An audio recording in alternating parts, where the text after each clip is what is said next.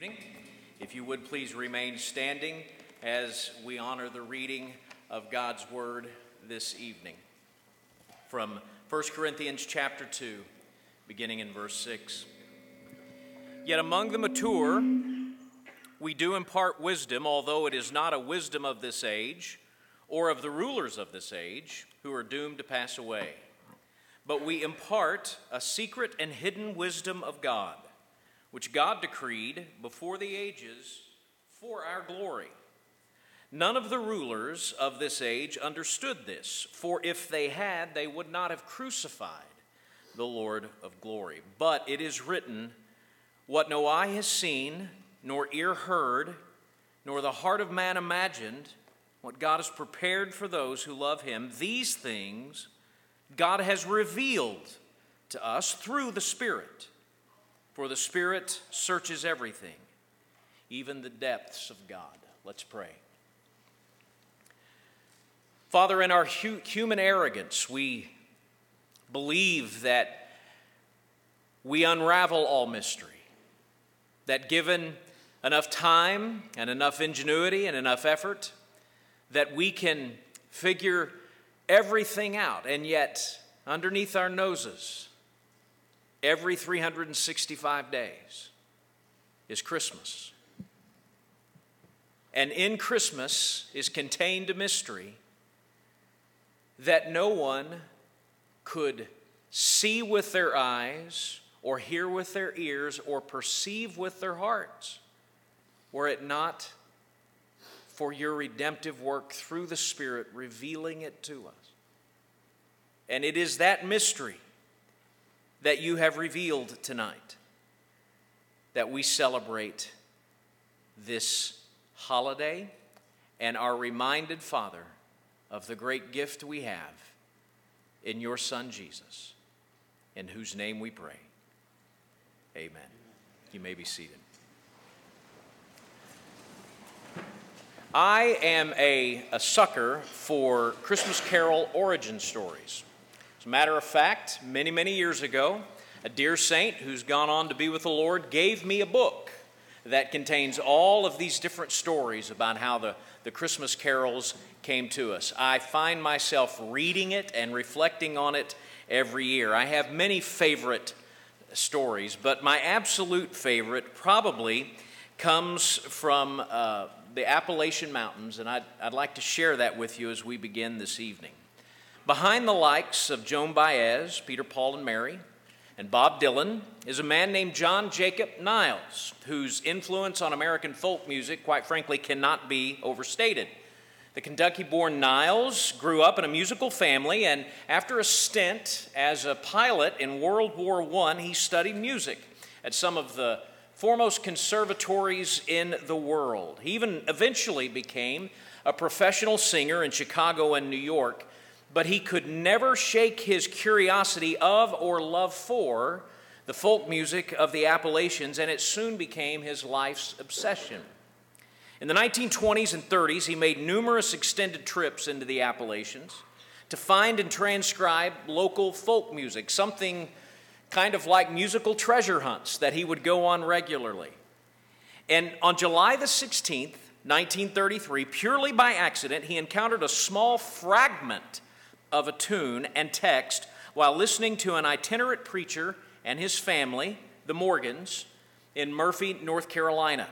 Family had been ordered out of town by the sheriff, but had been allowed to conduct one more service in order to collect the funds that they needed in offerings to actually get out of town.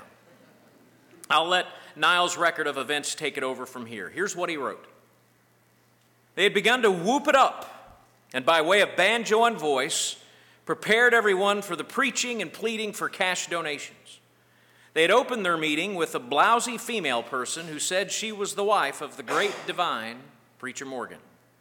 She sang lustily, "Let the church roll on, my Lord, let the church roll on," but no one was ready to help grease the wheels of the carriage on which the church rolled. And it took quite a lot of gasoline to motivate their broken-down Ford, the tailgate of which served as a pulpit. I sauntered over to get a close look at Preacher Morgan and his entourage, and a girl had stepped out to the edge of the little platform attached to the automobile. She began to sing. Her clothes were unbelievably dirty and ragged, and she too was unwashed. Her ash blonde hair hung down in long strands, uncombed. And as I came close and stood beside the fantail, I discovered that her young hands were lovely, save for the unkempt, broken fingernails. If she had been made up by Hollywood experts, she could not have looked her part more effectively. But best of all, this girl, he later found out her name was Annie, was positively beautiful, and in her untutored way, she could sing. She smiled as she sang. Smiled, he notes, rather sadly, and sang only a single line of a song.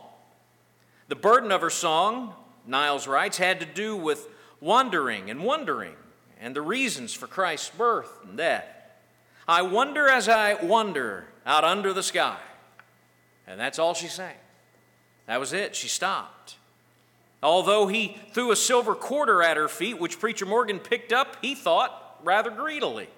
That quarter would have purchased enough low-grade gasoline to carry the entire Morgan clan out of Cherokee County and into the state of Georgia, and that was exactly what the lawmen wanted dearly. Preacher Morgan, he writes, hissed a few words into this frightened girl's ear. He seemed to be saying, sing it again. This fellow's ready and willing to pay for it. He said, I was truly willing. It may have been my clairvoyance. It may have been my stubborn nature. But whatever it was, I see by my dim records that I went on paying for a single sentence of words and music 8 times. Once it seemed to me she added the words, how Jesus our Savior, but there was nothing more. Finally, I folded up my notebook.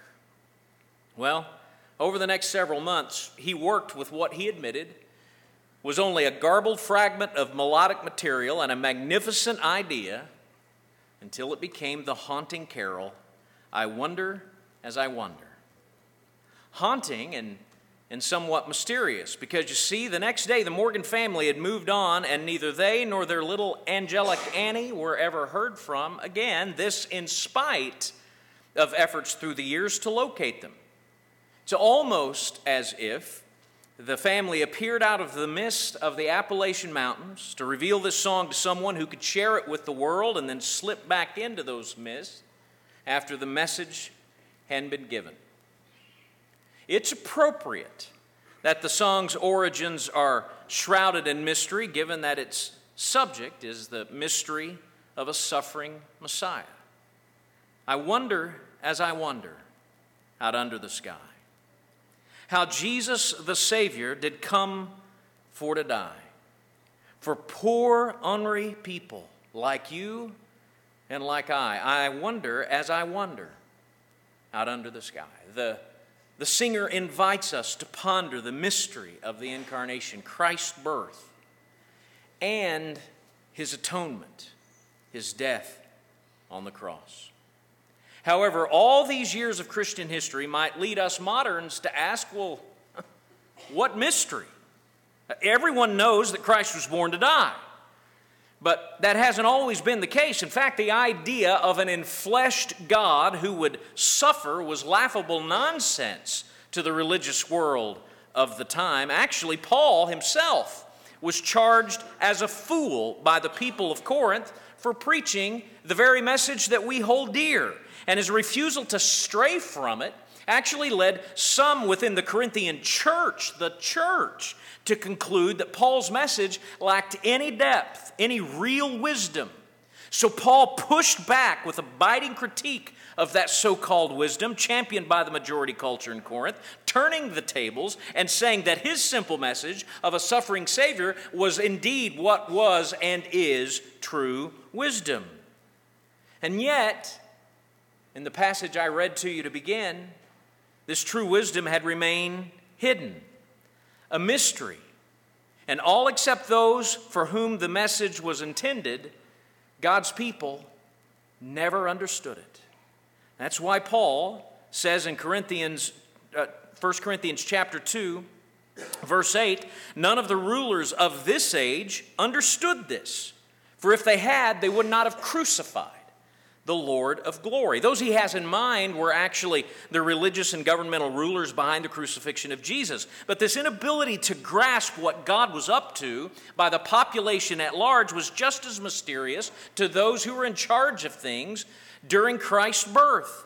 You have Herod the Great seeking to kill Jesus, and Bethlehem's population failing to make room for him. Countless people, great and small, could not see, hear, or understand God's ways through Christ.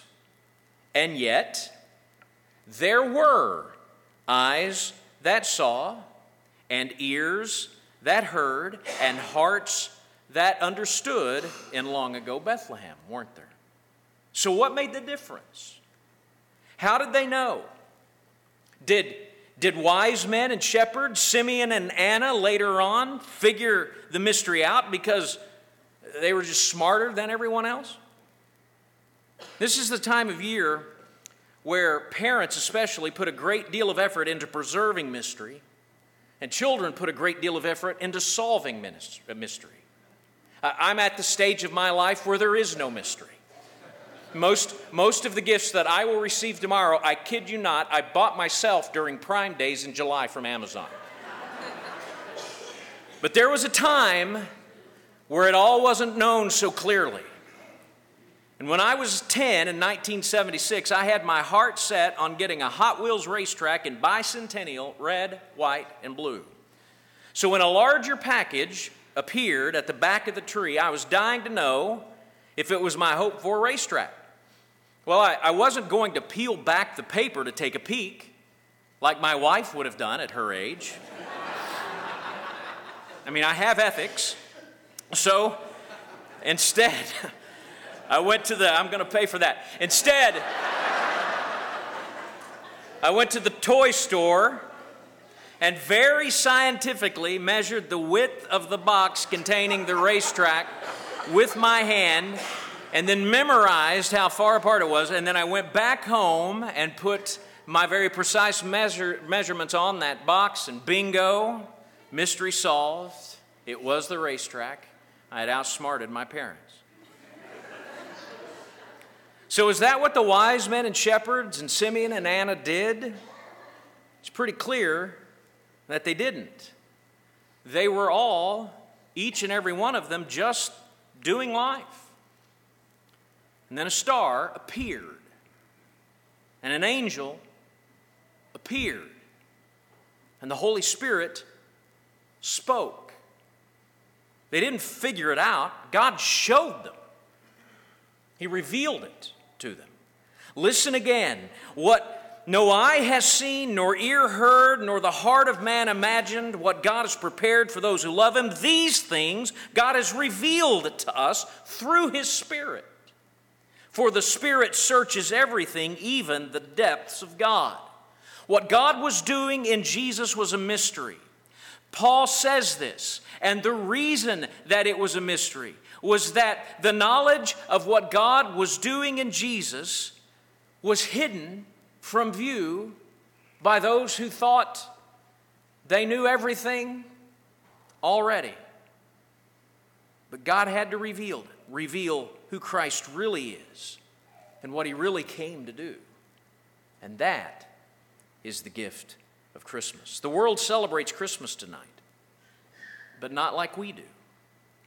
We celebrate its true meaning, but not because we're smarter than everyone else. We do it because we've been given a gift. God has shown the mystery to us. 10 years ago tonight, we gathered for this service, somewhat foolishly in hindsight, in the teeth of a howling blizzard.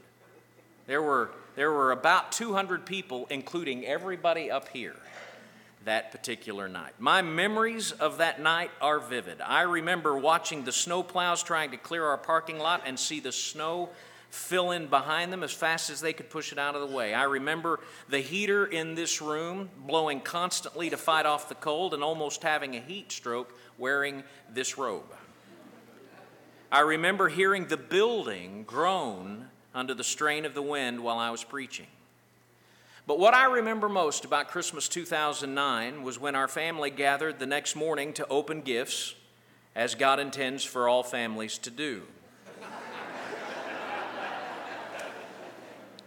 That year during Advent, our church had emphasized sharing our story of coming to Jesus, and we had encouraged everyone to write out that story and then to share it with family before opening gifts. So, with the snow still falling outside, Julie, Caleb, Abby, and I shared with one another how we had come to know Jesus. The circumstances were all different, but the common denominator was God showing us Jesus, showing me in a revival service when I was in 6th grade, showing Julie, unchurched at the time, in an after-school scripture memory class that her friend invited her to, showing Caleb when he was a little boy and tagging along with me to do and conduct a funeral service, showing Abby when she was a little girl, when she attended a river baptism at our church and decided that it was time for her to give her life to Jesus. None of us figured it out. God sent his light to us and then showed us something we would have never figured out on our own. And so, perhaps this evening, you're wondering, has God shown me? Has the mystery been revealed to me? Well, if you've come to a point in your life where you've acknowledged your sin and you've acknowledged Christ's sacrifice for your sin as being the only thing sufficient to give you the forgiveness that you need, and surrendered all parts of your life now and forevermore to follow him, then yes, God has shown it to you. But if you have not had that moment, then let me give you some comfort that God is showing you. You're here. The truth, through the proclamation of the word, through the edifying of the people, through preaching, has been revealed to you. You've heard the mystery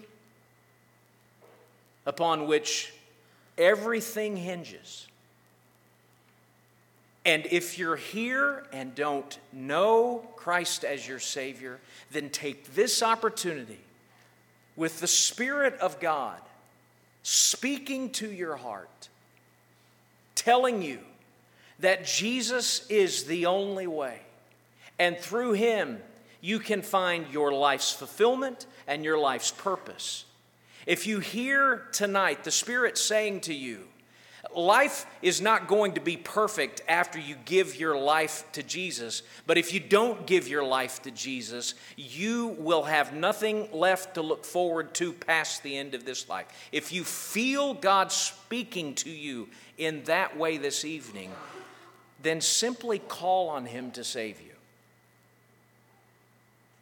If you look at Scripture, when the light comes on for people and the mystery is revealed, you don't see some long theological prayer where all the theological I's are dotted, all the theological T's are crossed. You see people crying out with their heart and even with their mouth, "What must I do to be saved?"